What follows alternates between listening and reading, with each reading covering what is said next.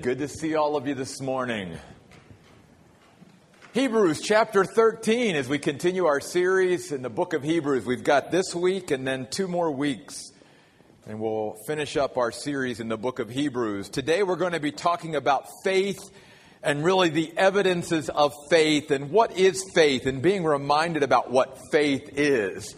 Because I think even within the Christian community and within God's people, there's a lot of misunderstanding and confusion about what faith really is all about. We talk about being men and women and people of faith.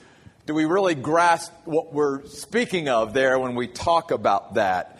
And I hope to maybe, really simplify this and clarify a lot of this for us today. In the book of Hebrews chapter 13, because as I shared last week, when you come now into chapter 13, the author begins to tell us about evidences of faith. And remember, we've already seen in Hebrews 11 that the author says, without faith, it's impossible to please God. And then he says earlier in chapter 11, but faith is being sure of what we hope for. It is the evidence of things not seen.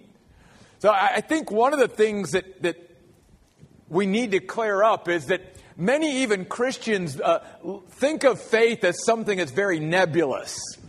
We even talk about things of faith by using phrases like blind faith or leaps of faith, as if that God wants us as His people to just sort of go out there and just sort of walk out into nothingness and just trust Him. Now, obviously, faith is trusting God, yes. But it is always much more concrete than leaps of faith and blind faith. There is no such thing like that in the Bible. Every time God calls us to faith, to trust Him, it's always in something very concrete and very sure, something that we don't have to be confused about, but that we can have great clarity in. This is the way He worked all through the Bible. I mean, when God led His people in the Old Testament, He said, I'm going to give you a pillar of fire and a cloud. That's me. That is my presence in that form. Follow that. That was very concrete. That wasn't no leap. It wasn't like if people were like, I don't really know where God wants me to go. No, God says, here's my form, and where I go, you just follow. Okay, God, I can do that. I see your fire by day, or the fire by night, and the cloud by day. I can do that. I mean, even in the New Testament, it wasn't Peter's idea to get out of a perfectly good boat and walk on water. That was Jesus' idea. Jesus invited Peter to get out of the boat. He says, Peter, get out of the boat and come to me. So Peter wasn't just blindly taking a leap of faith. Yes, he was trusting in Jesus, but it was in what Jesus had revealed to him. Jesus says, Peter, trust me. Get out of the boat and come to me. And so Peter got out of the boat and went.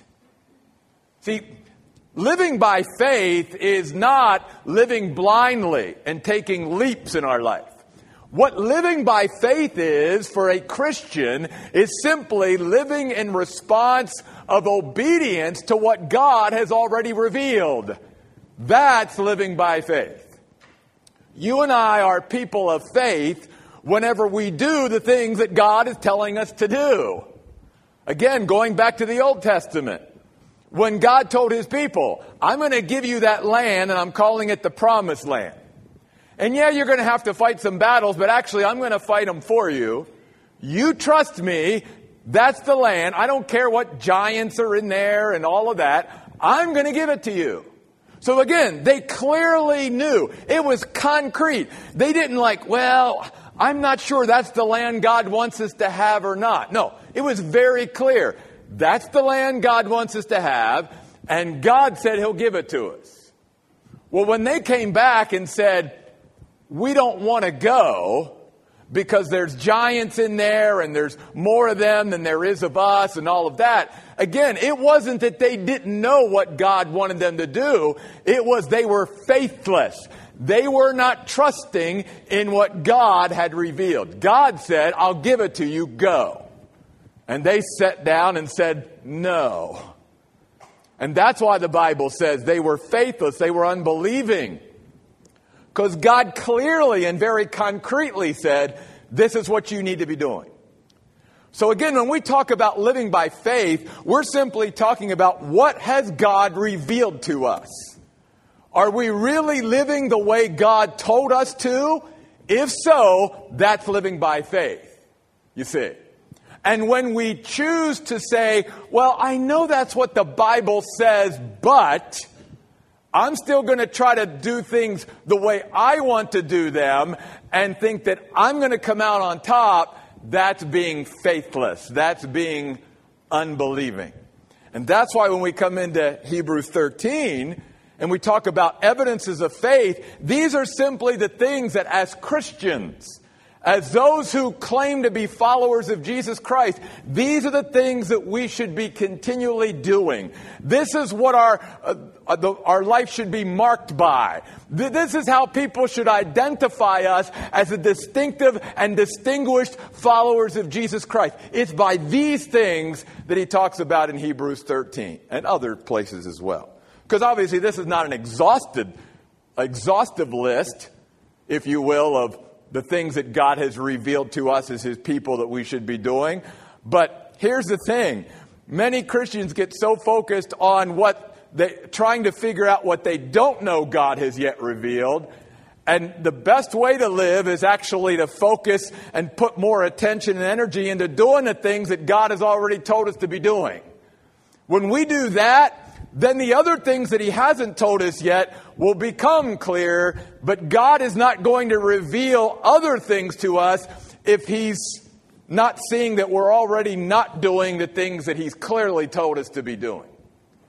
And for instance, that's even why many Christians today, struggle and they don't have that satisfaction and fulfillment that God says we should be having, and they're not really experiencing the abundant life that Jesus Christ came to give us, even though we're saved. Because we're not really living by faith. We're not doing the things in our life that we should be doing. What are some of those things? Notice he says in chapter 13, verse 1, brotherly love must continue. He's telling us there, by the way, the word there is Philadelphia in the Greek language. He says, as brothers and sisters in Christ, you all should continually be loving each other. There should be friendship and affection and partnership that you all have with each other. And notice he says it must continue. It must persist. So many Christians today really don't have brotherly love for their brothers and sisters in Christ. There either is no relationships really there. There are no real friendships and affection and partnerships with other Christians. And if there are, they're short-lived. We get offended. We walk away from each other. We don't work through our problems. Somebody offends us and we get mad. We take our toy. We go home. We're not acting like people of faith, because people of faith will love their brothers and sisters continually. Through it all, through thick and thin, because we're family. We're a spiritual family born from the same womb, is what the original language means. Even as brothers and sisters in Christ, you and I have the same Father, our Father in heaven.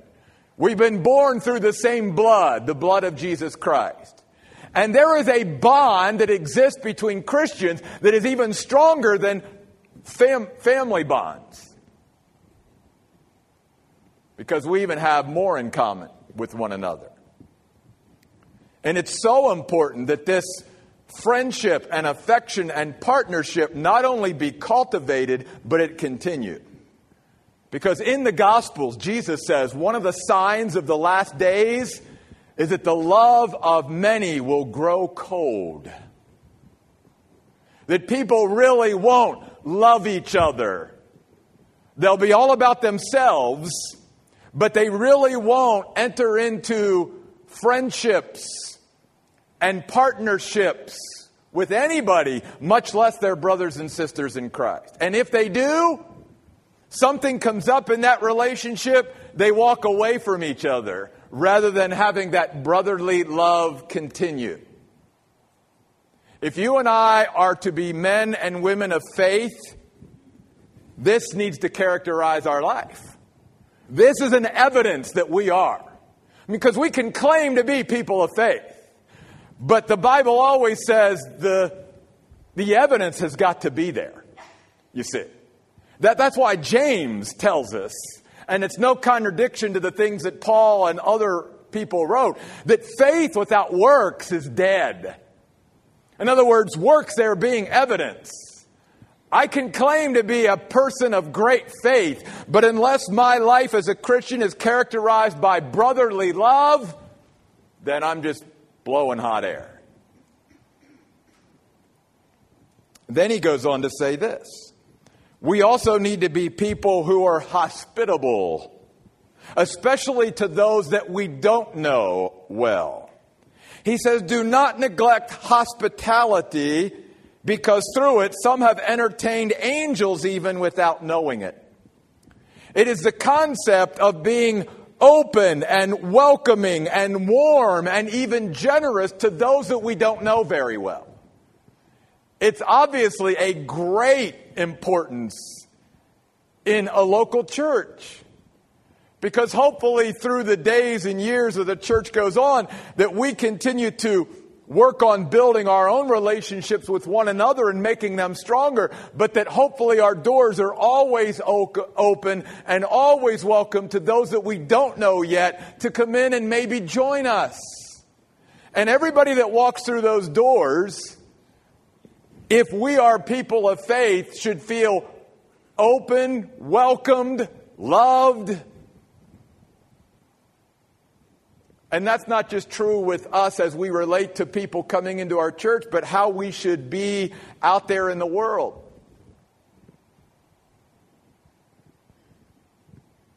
We should have hospitality.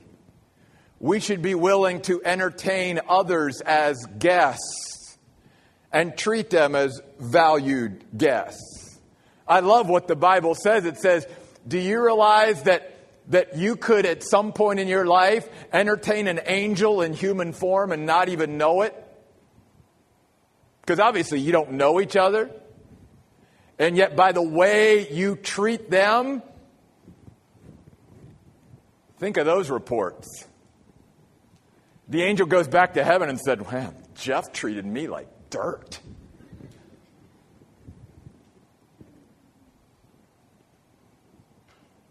And that's why it's important that you and I also be conscious that as men and women of faith, our faith is to be exhibited and expressed all the time. See, again, there's no compartmentalization and separating sacred and secular, if you will. Well, here's my spiritual life, and then over here's my other life. No. If we're men and women of faith, we are sort of on call 24/7. Everyone that we come in contact with, whether we know them or not, our faith is on the line. Will we be people of faith and be warm and welcoming and open and generous to those that maybe we don't know very well? And then in verse 3, he says, and shouldn't we as Christians remember those in prison as though you were in prison with them, and those ill-treated as those you too felt their torment? Now, especially in this context of Hebrews. Hebrews was written right after the great fire in Rome where the Christians got blamed and Nero put all the blame on the Christians and Christians became very much a persecuted group within the Roman Empire and many Christians were in prison. And so specifically he's telling us as Christians even back then, have you forgotten about your brother and sister in Christ who's sitting in prison because of their stand for Jesus Christ? He's saying that you and I as Christians, if we're going to be people of faith, we've got to feel what others feel. There's got to be some empathy and sympathy and sensitivity to what others go through. That's part of being people of faith. When you and I become unfeeling towards others and towards what they go through, especially our brothers and sisters in Christ, especially whenever they're suffering for the cause of Christ at that moment, and maybe we're not, he's saying, you and I have got to not only pray for them, we got to feel for them and put ourselves in that place and be mindful of them. And do what we can do to maybe encourage them in that moment. That's being people of faith. Again, so often it's easy for us, even as Christians, to get so consumed with our own lives that we don't really pay a lot of attention to the hurting people even around us.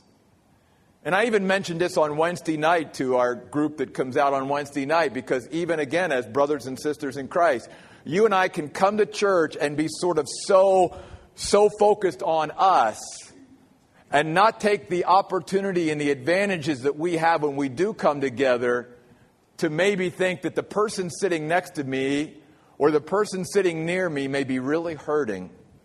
And maybe all they need right now is a smile. Or maybe what they need right now is just an encouraging word. Or just somebody to come up and put their arm around them and said, hey, can I pray for you or something? We even talked about this with the gals on Thursday night at the women's Bible study, how sometimes just a small act of kindness and politeness can go a long way in our day and age.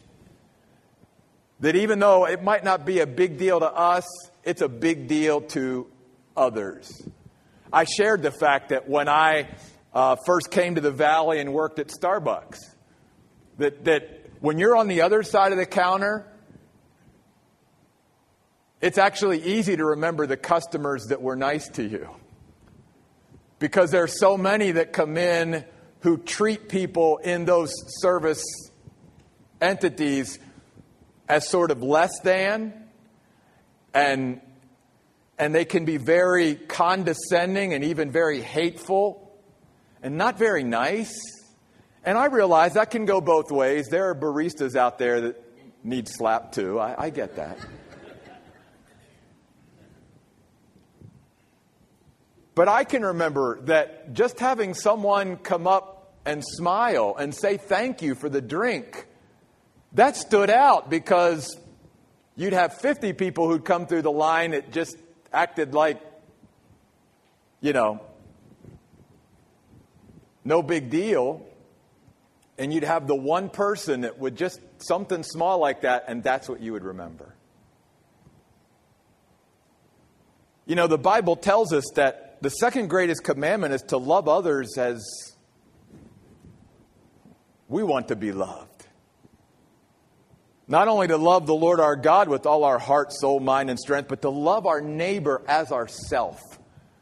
To put ourself in other people's place and to treat them as we would want to be treated if we were in that situation. This is exactly what he's talking about here. If people are hurting, are we hurting with them? It's the way the body of Christ is supposed to operate. Paul even said we should be creating within the body of Christ an environment where we rejoice with those who are rejoicing and we're weeping with those who are weeping. And there's some empathy, you see, in our lives. Then there's another evidence of faith. And it concerns our view and the celebration and our value of the marriage institution that God created, verse 4. He says, marriage must be honored among all. God is the one who came up with marriage. He's the one who invented it. Therefore, one of the ways you and I honor marriage, that we show as people of faith that we value marriage, is that if we are married, we be the husbands and wives that God says we should be. That's one way we honor marriage. Another way we honor marriage as people of faith is to stand up for the way God defines marriage. Not the way other people define marriage, but the way God defines marriage. That's the way we honor marriage. And then he says, oh, and by the way, the marriage bed must be kept undefiled because God will judge sexually immoral people and adulterers. In other words, God will bring about very severe consequences to those who, again, do not live within the boundaries that God has created even for sexual activity. That's being people of faith. And let's not forget something here. God is not anti-sex. God is the one that created it. It was His idea, not ours. But God simply says, if you want to enjoy sex that I have created and celebrated, if you want to enjoy that at the highest level, here's the one and only way to do that. You do that solely within the marriage bond.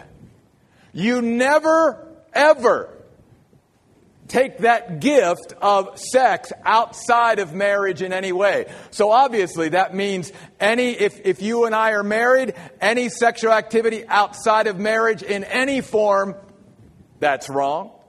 And if we're not married, that means that until we are married, we remain pure. In fact, even for those of you that are single today, you might say, well, how can I honor marriage? How can I show the world as a follower of Jesus Christ that I value God's institution of marriage? I'll tell you how as a single person. Keep yourself pure until you get married. That's what he's saying here. Because God understands more than we do how His creation of sex and marriage can be most highly enjoyed. You and I are the ones that take these great gifts of God and we mess them up. And they create for us and our society all kinds of pain and problems and lack of fulfillment and lack of satisfaction simply because we're not trusting God.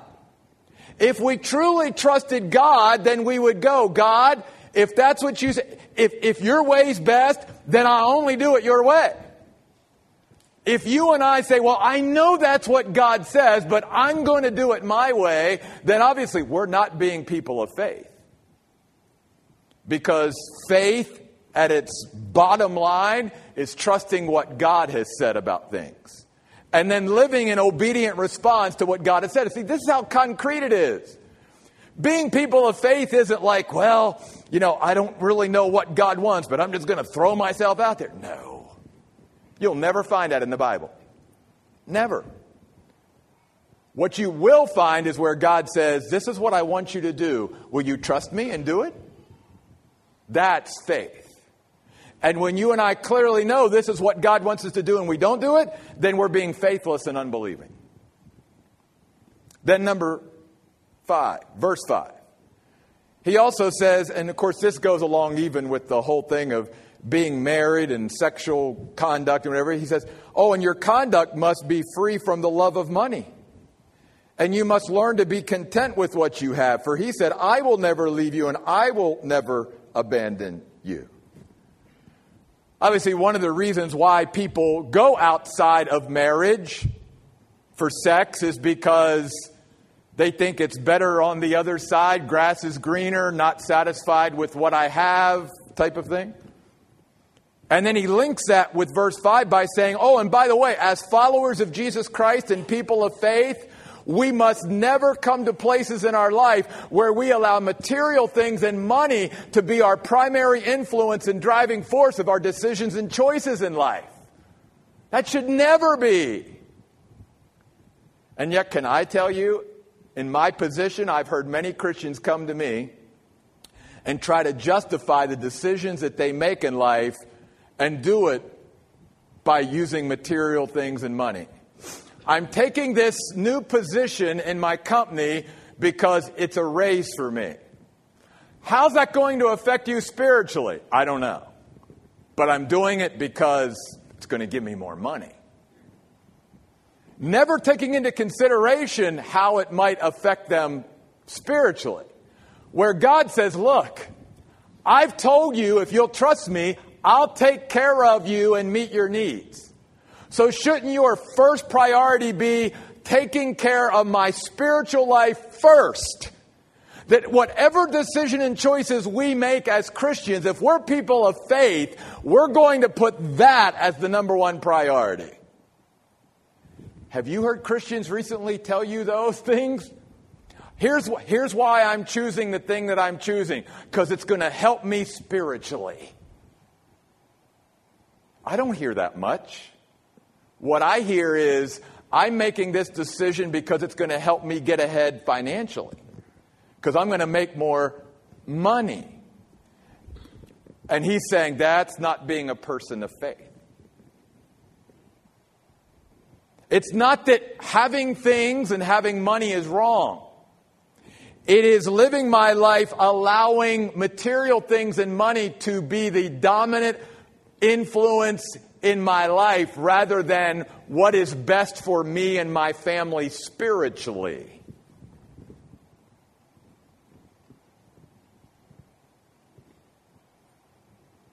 I've even seen this take place in our own church and other churches over the years as pastors. I've had people who said, we're moving to another state. I got a job opportunity somewhere else. I'm going to be making more money. And I sit there and I go, that's all nice, but where's that going to leave you spiritually?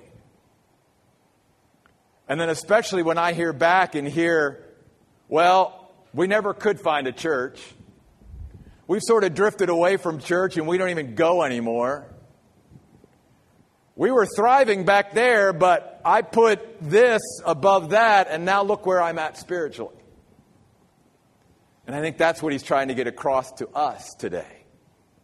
Not only not to make money and material things a domination or influence in my life, but then he goes on to say, and learn to be content. To live in the fullness of God himself. To be satisfied that God is enough. Because God says, you have me. Am I not enough for you? That you need to fill your life with all these other things that you think again are going to fulfill you and satisfy you. And yet I'm here in your life and I'm not enough. I've told you I'm never going to leave you. I'm never going to forsake you. I'm never going to abandon you. You got me. And how many times as people of faith do we say, well, God, it's nice that I've got you, but that's not enough. I need this, I need that. I mean, when it really comes down to it in the nitty-gritty, it's this. It's this principle. That you and I could have everything in the world, and if we don't have Jesus Christ, according to the Bible, we've got nothing. Do you hear me now? And let me say this. It also then means the opposite. That if I have nothing in this world, but I have Jesus Christ, I have everything. That's what it's saying. How many of us live that way? That's being a person of faith. Of living in the fullness of God. Sometimes I wonder as Christians if we really even understand what that means. To live in the fullness of God and be satisfied with God alone. Because I guarantee you, when we get to that place and we can live there, we actually then enjoy all the other fringe things that God throws in on top of it more. When you and I don't live in the fullness of God and God's not enough, no amount of other stuff and things that we try to bring into our life ever will fulfill and satisfy. And God knows that. And that's why God says, trust me. Put me first. Live in my fullness and you'll really be able to enjoy all this other stuff. Rather than living for stuff and trying to fit me in. He goes on to say in verse 6, so that we can say as followers of Jesus Christ with confidence, with courage and boldness, the Lord is the one who helps me. Therefore, I'm never going to be afraid of what man can do to me or what circumstances may come. I've got the Lord, and He is my helper. He's the one who brings the right help at exactly the right time. And if you and I have the Lord as our helper, what other help do we need? Paul even said to the Romans, if God is for us, who can be against us?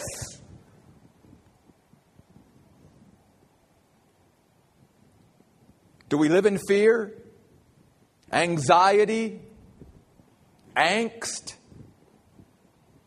about our life and circumstances and all that? Or do we rest in the Lord and trust in Him and believe that He is our helper? Verse 7. Another way you and I, as men and women of faith, give evidence of our faith is to be followers of our spiritual leaders.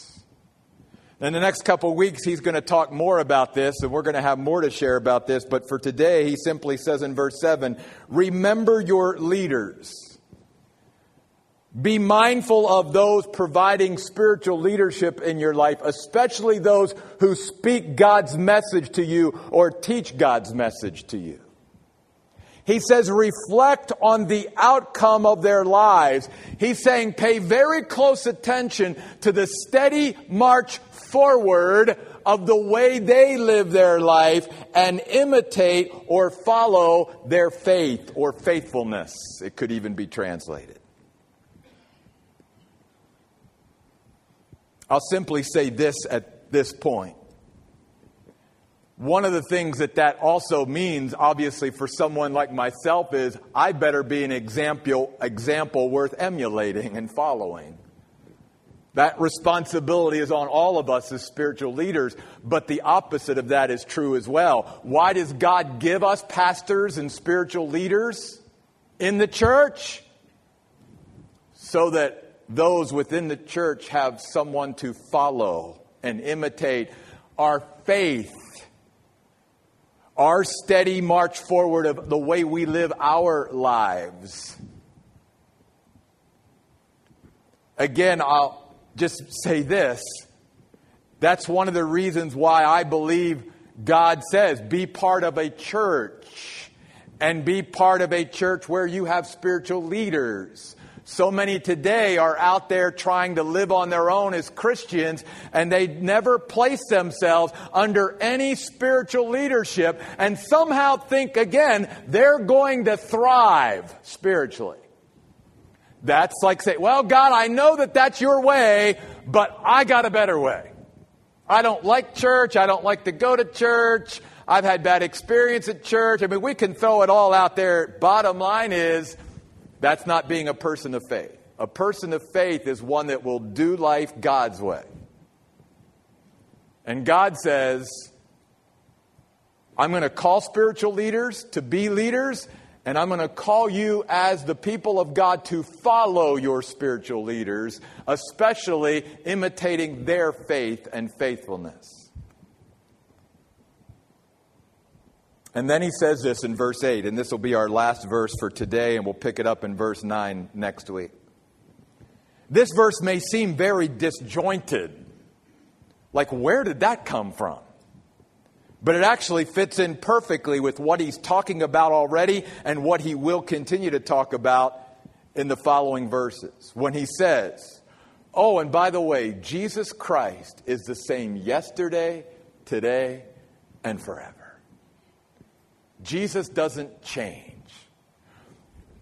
Well, how does that apply to being a person of faith in this way?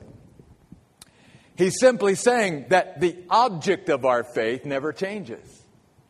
Because our faith really, at the end of the day, is in a person. It's not in a church. It's not in a religion. It's not in a...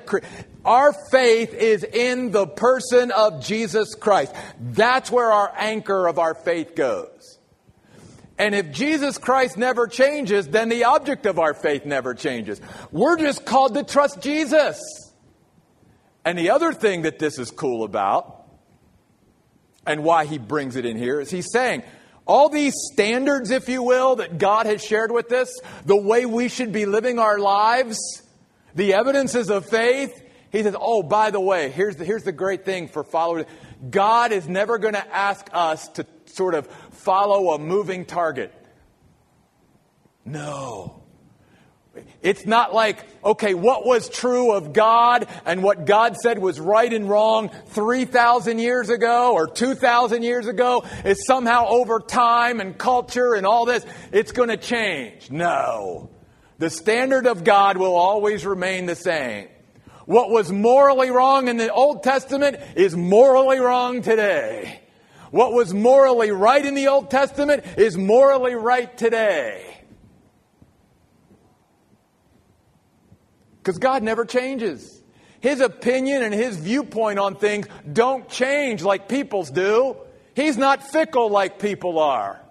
If God said this is right, then it's right for all time. If he said it's wrong for all time. And we can be sure of that. And that's good being a person of faith because, like I said, then we never have to think, okay, now I'm going to go and start going in this direction and I'm going to start doing this. But what if a week or 2 weeks from now, God said, nah, I changed my mind. Now it's another way. No, we never have to worry about that. It's always going to be the same. Because Jesus Christ is unchangeable in his character and nature. He's never going to change. And that should give us great stability and steadiness and assurance in our life. The author of Hebrews is calling upon his people. You say you are people of faith, that you trust God. Then he says, let me at the end of my letter give you evidences of being people of faith. Let your brotherly love continue for each other. He then says, be hospitable. Honor marriage. Be empathetic. Don't be covetous, but be content. Be steadfast. Follow your spiritual leaders. And remember that the object of your faith never changes. Let's commit ourselves to being people of faith. Let's not talk about it. Let's begin to express it and exemplify it in our life. And just in these 8 verses, that's a full-time job right there.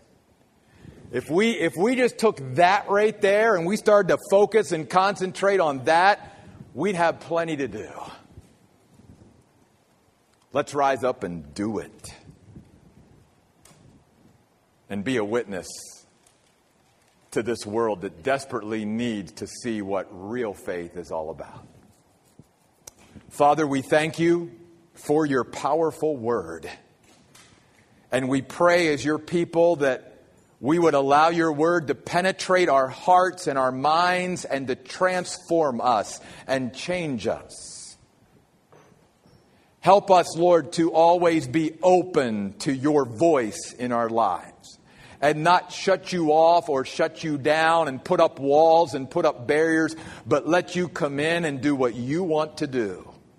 You call us to be people of faith, to trust you. You tell us that without faith it is impossible to please you. You tell us that faith is not something nebulous, but actually something very concrete and sure, because it is based on what you have revealed clearly to us. All you're asking of us is to trust in what you've said. And God, May we do that beginning today. May we trust in your word and what you've said. May we believe truly that your way is best above all other ways. That you are the one and only true God, and we will surrender it all to you. We pray in Jesus' name. Amen. Would you stand with me as we sing our final song this morning?